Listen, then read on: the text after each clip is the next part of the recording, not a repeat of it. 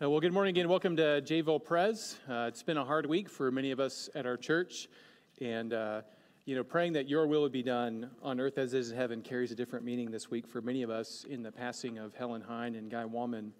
I've got to be honest, I feel a little bit like a pumpkin that has been scooped out of everything on the inside. So I hope that I'm an empty vessel and you hear Christ speaking through me this morning. Let's look at 1 Corinthians chapter 11. We're going to look at the famous passage from Paul where he talks about the Lord's Supper. We're going to start in verse 17, go through 34. Paul is a little bit more feisty in this section than I'm going to be, but he has a lot of great things to say to us as God's beloved people. So with that in mind, friend, hear the word of the Lord to us through the Apostle Paul. Starting in verse 17. But in the following instructions, I do not commend you, because when you come together, it is not for the better, but for the worse. For in the first place, when you come together as a church, I hear there are divisions among you. And I believe it in part, for there must be factions among you in order that those who are genuine among you may be recognized. When you come together, it's not the Lord's Supper that you eat, for in eating, each one goes ahead with his own meal. One goes hungry, another gets drunk. What? Do you not have houses to eat and drink in? Or do you despise the church of God and humiliate those who have nothing? What shall I say to you? Shall I commend you in this? No, I will not. For I received from the Lord what I also delivered to you, that the Lord Jesus, on the night when he was betrayed, took bread, and when he had given thanks, he broke it and said, This is my body, which is for you. Do this in remembrance of me. In the same way also he took the cup after supper, saying, This cup is the new covenant in my blood. Do this as often as you drink it in remembrance of me.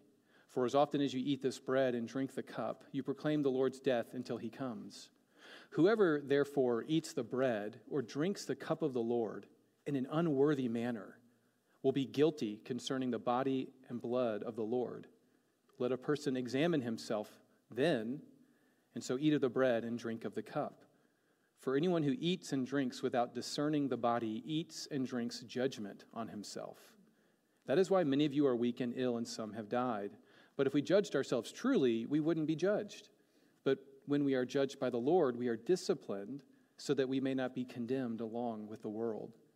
So then, my brothers, when you come together to eat, wait for one another. If anyone's hungry, let him eat at home, so that when you come together, it will not be for judgment. About the other things, I will give directions when I come. Friends, the grass withers and the flower fades, but the word of our God remains forever. This is the word of the Lord. Amen. Would you be seated as we pray together as God's people? Father, we thank you for the great blessing of corporate worship. Lord, that we can comfort one another. Lord, that we can rejoice with one another. And Lord, we praise you that death is not the end for any one of us, and that you are the God of the living, not of the dead. And Helen and Guy are more alive than ever. Father, thank you that is the destiny for everyone who calls upon your name. And in Jesus' name we pray. Amen. Well, this morning we're finishing our 8-week series on everyday disciples. So if you would, look at the bulletin that you got in this morning. If you look at the bulletin on the front, it's also up on the screen, which is helpful. We have all these little diagrams and listings of these steps on the way of the life of a follower of Jesus. These are not things that save us. They are rhythms of life that help us follow Jesus and tap into his grace and his love and live really in step with the Spirit. So we talked about things like praying regularly. And thank you for everybody who has been fasting. I have heard some alarming concerns about people not taking medical advice, So if you are fasting and it's affecting your health, remember you can fast by just reducing the kinds of foods you can eat, right? But always take that medical advice seriously. But I know many of you have been fasting, and I want to thank you for that. I know that's not an easy thing to do. But really, this morning we're finishing up with the last step in discipleship that I would argue is incredibly important in the life of any follower of Jesus, and that is worship. And, theologians throughout time have sort of categorized worship in 3 different ways because in some sense, everything can be worship, right? You can worship God outside. Tomorrow afternoon, I'm leaving with Bobby Ball, who did a funeral this past week, and we're going to go spend some time on the Rogue River, and we're going to be worshiping the Lord as, Lord willing, we catch fish. But that's not exactly the kind of worship I'm talking about. You can think of worship in maybe three categories. There is private worship, which is you and the Lord, just by yourself. Think of your morning devotional, or me when I'm all alone in the river tomorrow, just thanking God for creation and for the hope of heaven. That would be private worship. Secondly, there's something called family worship. Think about the old believers in the Old Testament when they would take the Passover meal together as a family. Well, that would be family worship. And hopefully if you still have kids or relatives in the home, you have some kind of family worship, maybe in the morning or in the evening. So there's private worship, you and the Lord, maybe family worship with you and your spouse or your kids or your grandparents, whoever's living with you. The third category is really what we're going to focus on this morning, which is corporate worship. And corporate sounds kind of funny because it sounds like business worship, but that's not what we mean by the word corporate. Corporate refers to corp, as in the body. So it is what we do when we gather together as the body of Christ. So everybody listening to me right now is engaged in corporate worship. It is what some people would call just going to church. But I don't like the idea of going to church because, the church is the people, right? So whenever people ask me where my church is, I say, well, it depends on what time of day it is and what day of the week it is, because usually my church is somewhere in Medford, somewhere in Jacksonville, somewhere in White City, somewhere in Central Point. The church is wherever the people are. So you hear me sometimes. I don't talk a lot about going to church, but you'll hear me say corporate worship, which refers to what we do when we gather together. And, let's be honest, corporate worship has had a rough go at it lately. And not just because of the last 2 years, but because more and more people are devaluing corporate worship for things like maybe private worship or family worship. But I don't see those things in competition at all. They're not in competition at all. But there is a value for the Christian to gather together with God's people at corporate worship. And I think it's incumbent upon all believers to gather together with people outside of their nuclear family for worship. And I think we're going to see that in 1 Corinthians 11. So as we dive into this topic then of worship, I'm focusing specifically this morning on corporate worship. And so with that in mind, I'm going to give you a couple of quotes. And I want you just, as you hear these things, I'm not necessarily endorsing them fully, but I'm more using them to spark a thought in your mind. And that is simply, is this person overstating it? So just ask yourself, when I read this, it's going to be on the screen, just ask yourself, is this guy overstating it? This comes from David Mathis, who wrote a great book called Habits of Grace. David Mathis is real close with Pastor John Piper. Mathis writes, while I cannot commend one keystone habit that will make the difference for every believer, I do want to speak up on behalf of one weekly habit that is utterly essential to any healthy, life-giving, joy-producing Christian walk: corporate worship. And it is all too often neglected or taken very lightly in our day of disembodiment and in our proclivity for being non-committal. In fact, I do not think it is too strong to call corporate worship the single most important habit of the Christian life. Is Mathis overstating it? Let's go to another quote. This guy wrote about 100 years ago, and he said this: yes, I know all the excuses. I know that one can worship the Creator and dedicate oneself to good living in a grove of trees or by a running brook or in one's own home, just as in church. But I also know, as a matter of cold fact, the average man does not thus worship or thus dedicate himself.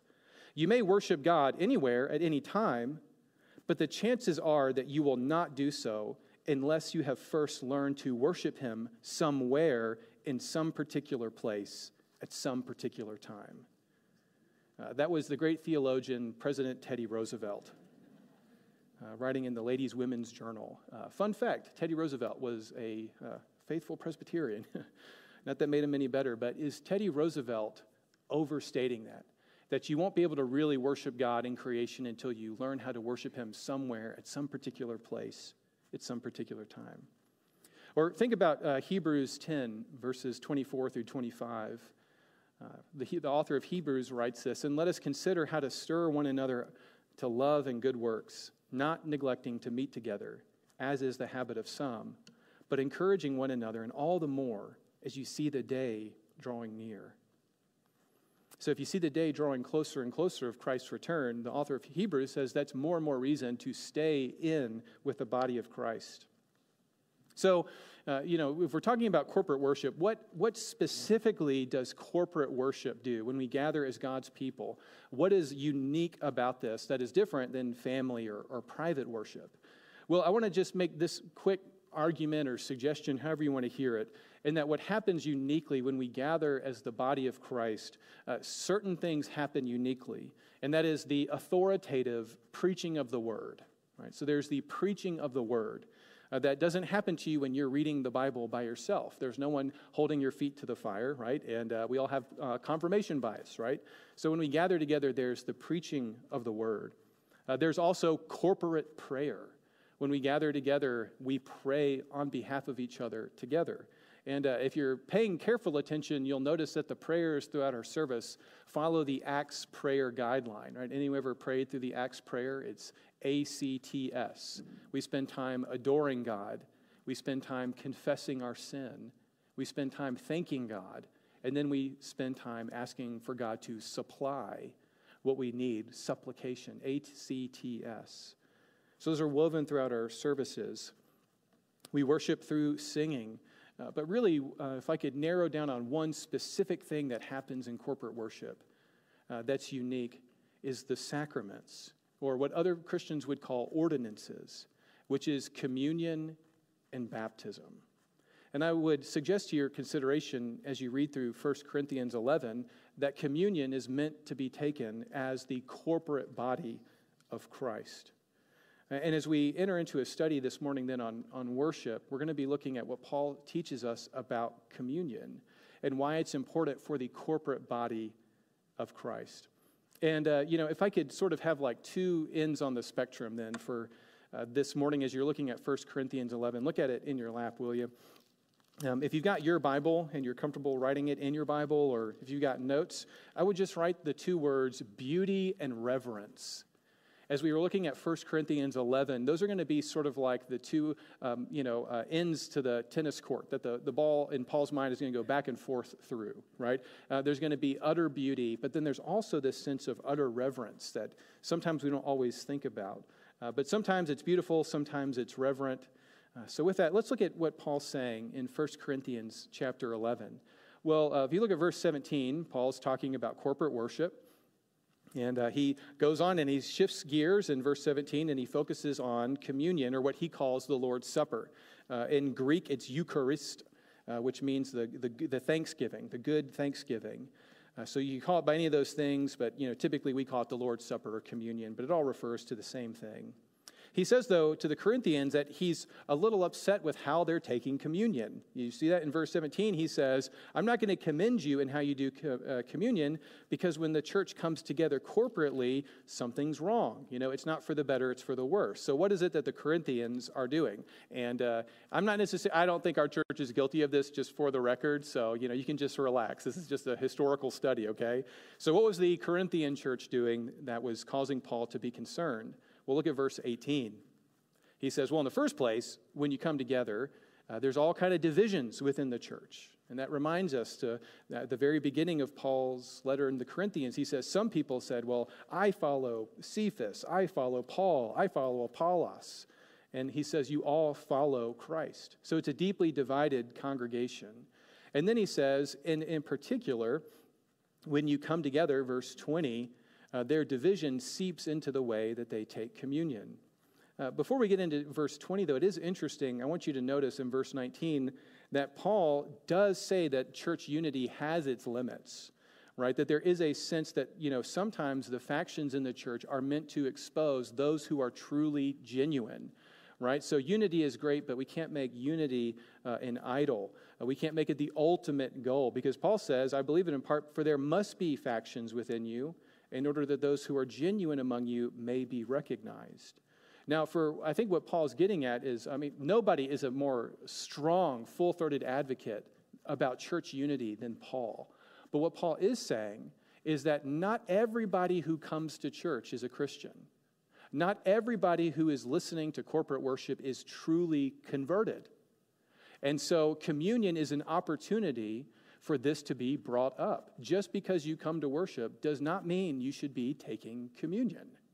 In fact, Paul's going to go on to say that if you don't understand communion and you haven't professed faith in Christ, you can be eating and drinking judgment on yourself. So this is where Paul can be very challenging to us. Do you see the beauty of communion, but also the reverence, a seriousness to communion? So what is it that's causing the problem? Well, look at verse 20. He says, when you come together, it's not the Lord's Supper that you eat. Fascinating phrase, isn't it? There's something wrong. He says in verse 21, because in eating, each one goes ahead with his own meal. One goes hungry and another gets drunk. And he says, what? Don't you have houses to eat and drink in, or do you despise the church of God and humiliate those who have nothing? You see, what most scholars believe is that the way the church would originally take communion, there would be a meal. There's a meal time during the worship service, and possibly during this sort of gathering of food where people would actually eat. At some point, the person in charge would say, hey, everybody, stop what you're doing. Let's all get a piece of bread. Let's all take the cup, and let's all take it together at this time within the context of a broader meal.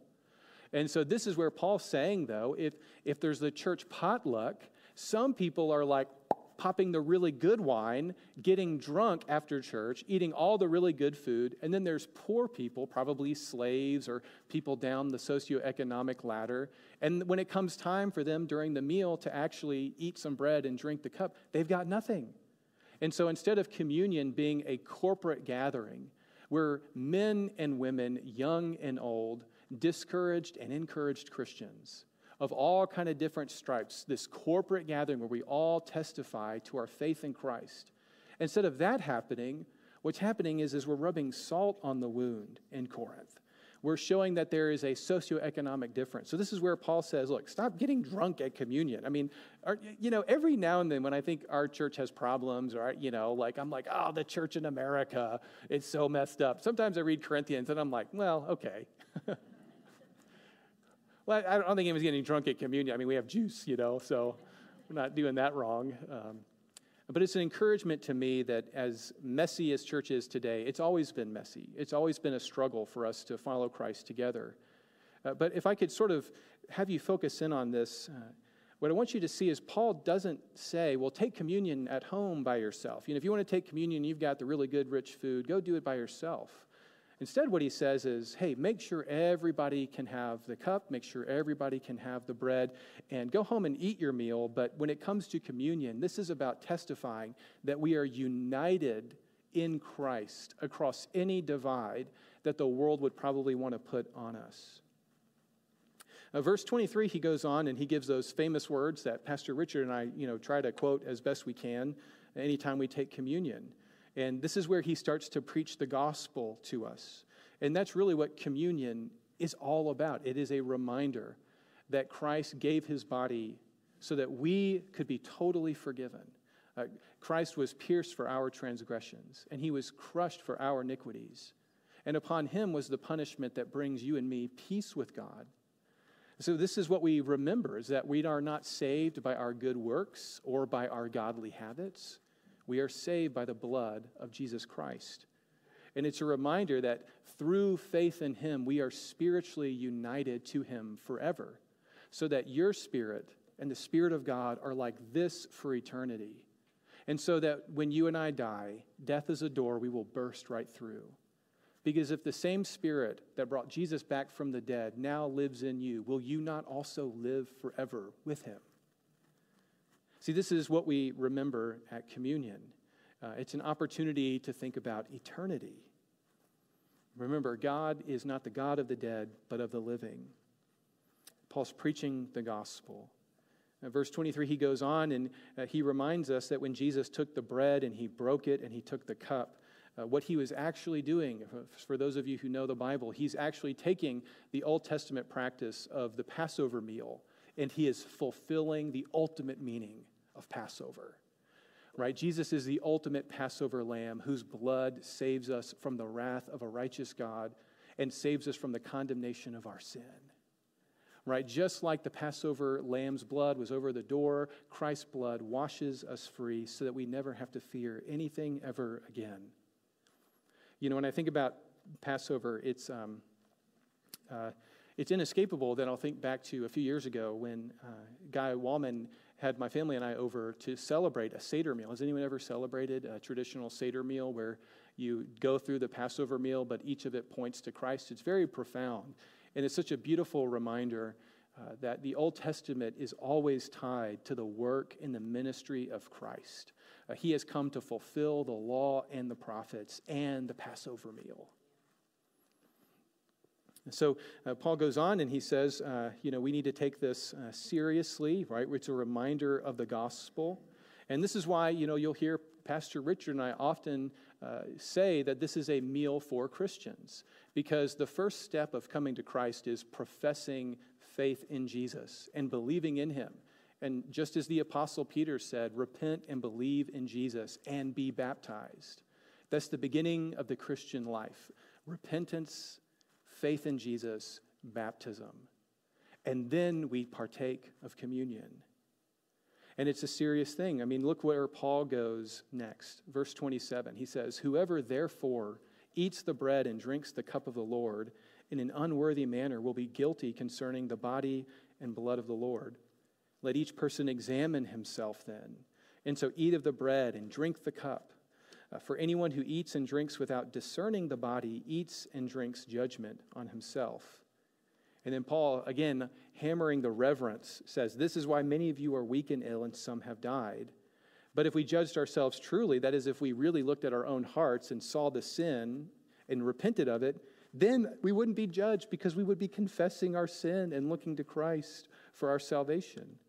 And then we would see that we are disciplined in this world, not because God is displeased with us, but because he's preparing for us for life with him forever. It's a beautiful reminder of the reverence. And this is often why at our church, Richard and I will say this is a table for people who have been baptized. And some people may not be familiar with that practice, but this is the long-time Christian practice, that the first step of the Christian life is repentance and faith, and then baptism. And really, baptism is your public declaration that you follow Jesus. So we really shouldn't be coming to the table declaring anything unless we've first taken the proper step of being baptized. And, this may be a little bit different for some of us, but I would also I'd have you to consider this if you're a parent in the room, that this is why it's important to talk to your kids about baptism before you give them communion. Baptism is the first step. And say, well, do you really believe Jesus is the Lord, that he died for your sins? And if that kid believes that, then, maybe it's time to start talking to them about baptism. And of course, in front of your seats, there's information about a baptism class just coming up where your kids could maybe be baptized this Easter. Remember the sacraments are the things that happen at corporate worship. And I'm very excited to announce, if you haven't heard, if I can go on an excursus for just a second, that in the next several weeks, you'll notice that things are kind of moving around the stage. I hate pulling the pulpit every Sunday, y'all. And so I'm just going to camp out here, I think. And we're going to have the communion table up front. When we don't have communion, we're going to put a Bible up front. It's great imagery to have God's word and the sacrament in the center. But in the next, several weeks, I'm not sure what the timeline is, we're actually going to be moving the choir loft to basically about right here. And the elders have ordered a new baptismal. And it's going to match everything in the sanctuary, but we're going to be able to baptize by immersion anyone who wants to be baptized, because really it's great for baptism to be done at corporate worship where someone can profess faith in Jesus and be baptized. And then for all like 3 of us who believe in infant baptism here, we're also going to have a little bowl in the baptismal where we can scoop out water for baptizing infants. So, we'll be celebrating, Lord willing, if our child comes to the land of the living on Pentecost, we'll be baptizing a little baby Jernigan number 5. But I think it'll be a really beautiful image to remind ourselves as a church that we are united in the essentials, but we're also united in non-essentials. Some people believe infant baptism, some people believe in believers' baptism, but we all believe baptism is what Christ has called us to do in the name of the Father, Son, and Holy Spirit. So we're going to have one thing that accommodates us I think, in a really beautiful way. I don't know, you may not think that's beautiful. I think it's really beautiful that there's that unity and diversity at our church. So as the baptismal thing is going to be over here, we are going to be encouraging families, if you have little kids, to come for communion, there's a seriousness to it. And it's not that I want to pick on kids at all. I think it's because I take seriously what Paul says in 1 Corinthians verses 27 and 28. Look at verse 28, for instance. Paul says, "Let a person examine himself, then and so eat and drink. For if anyone who eats and drinks without discerning the body eats and drinks judgment on himself." Now, other Christians may take a different interpretation of that, but here at our church, what we see that specifying is for you to take communion, you need to be able to examine yourself, to understand your sin, to want to repent, and then to use this as an opportunity to profess faith. And so if your kid's at that point, praise God. Let's talk to them about baptism, and then we can talk about communion.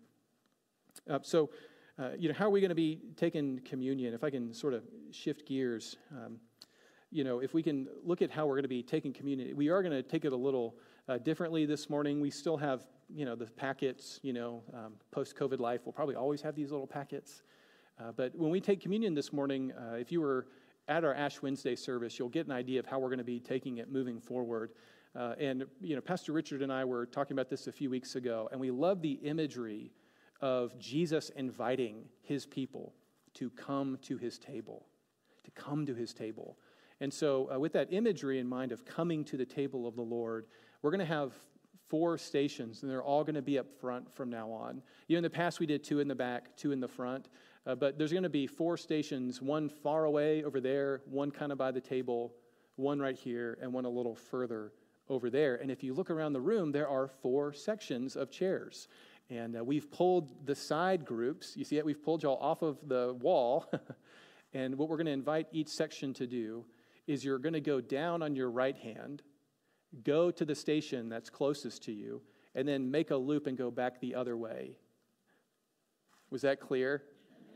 Okay, so, there's a great, any managers in the room or parents or teachers or spouses struggling to communicate, I won't charge you for this, but as an exercise, if you just said, hey, if you're talking to somebody and said, hey, honey, fold a piece of paper in half, then fold it corner to corner, and then fold it in half again. Do you think you would fold it the same way that anyone else would fold in the room? But what are you talking about? I just made that so clear. All I said was fold it in half, fold it corner to corner, and then fold it in half again. But we'd be like making origami, if you ever do that with people, and this is great marriage advice. Honey, I said it. How more clear could I get it? Well, it wasn't actually that clear. So let me just sort of circle back around on this, okay? So what you're going to do is, like if you are in this section right here, I'm going to be your station. So whenever you're ready to take communion, you'll come out on your right hand, come to me, and then you will loop back around on the other side. Does that make sense? So this is my section. I think this is going to be Kevin Fott's section. Richard is going to be our floater still, so if you can't take communion, just raise your hand. And so hopefully this will be helpful to our church in the sense that we're coming forward. You may notice that we have different things. I don't even know what to call them. Elements. We have a more simple chalice and a more simple cup. I've got some unleavened bread. I love that the deacons made me that big loaf, but every Sunday I take this big loaf of leavened bread. I'm like, this isn't what he used. So I have more of a leavened piece of bread that'll match what's in your packet. And we liked the idea, if you look at the table, of more simple elements, just a simple piece of pottery. And then we liked the woven baskets because there's no deep spiritual meaning. I think they look cool, but it also reminds me when Jesus fed the 5,000 miraculously, that there were 12 basketfuls left over. So that was sort of what inspired the baskets. And so that's how we're going to be moving forward as a church, the 4 stations. And then, if you haven't ever taken communion here, you don't have to be a member here. You don't have to even believe in, the Presbyterian Church. You have to believe in Jesus and be baptized in his name. But if you know that you'll take the packet and then get it ready, and then we'll take it together. So I'll say, now let's eat the bread together as a whole group. Now let's take the cup. So anyway, I'm excited about moving forward with communion. I think if you're a parent and you're struggling with what I said, I would love to talk to you afterwards about it. You may have never thought about it. It's a wonderful opportunity, though, to talk to your kids about what Jesus has come to do in this life. And friends, there is such beauty. I want to finish with this. In a few minutes, we're going to talk about something called the Apostles' Creed, which is just a summary of what Christians have believed throughout time. And one of the beautiful things that we confess is we believe in something called the communion of the saints. And communion there doesn't really necessarily mean that communion, although that's certainly a part of it. But the communion of the saints means that what unites believers is not that we're all part of the same denomination or non-denomination. It's not even that we're all a member of this specific church. It means that there is something that supersedes any of that. And there is one unified church of Jesus Christ for all those who believe in him. And we are spiritually unified to all of those people alive on earth today. But there's also a beautiful aspect to the communion of the saints. And it's a bit profound to consider. But you and I, we're not just united in Christ to those who are alive today.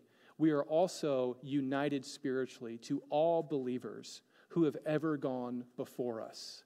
And when we sing the doxology, praise ye above ye heavenly host, we have to remember that when we praise God in corporate worship, we are also echoing the worship of the angels and the seraphim and the cherubim and all of the saints who are alive with Jesus today. All those who believe in Jesus, all those believers are alive. So friends, as we remember those who have passed away, they are more alive now than they ever have been. And somehow, miraculously, we are still united to them. I'm not telling you to pray to them. Don't pray to them. The Bible never says that. But remember that we are united and that God is a God of the living, not of the dead. So with that in mind, friends, let's pray as we get ready to take communion in a few minutes. Father, we praise you and thank you that you are the God of the living. Father, we pray that we would worship you in holiness and in humility. Lord, that we would have a view to the reverence of communion. Lord, you know our hearts are grieving, but Lord, we praise you that you have overcome death. Father, would you be preparing for us even now an eternal weight of glory? And Lord, help us to set our minds on the things that are unseen and not the things that are seen. For the things that are seen are transient, but the things that are unseen are eternal. Praise God for your grace and for the blood of Jesus who wipes us clean of every sin, and for hope in this life and the next. In Jesus' name we pray, amen.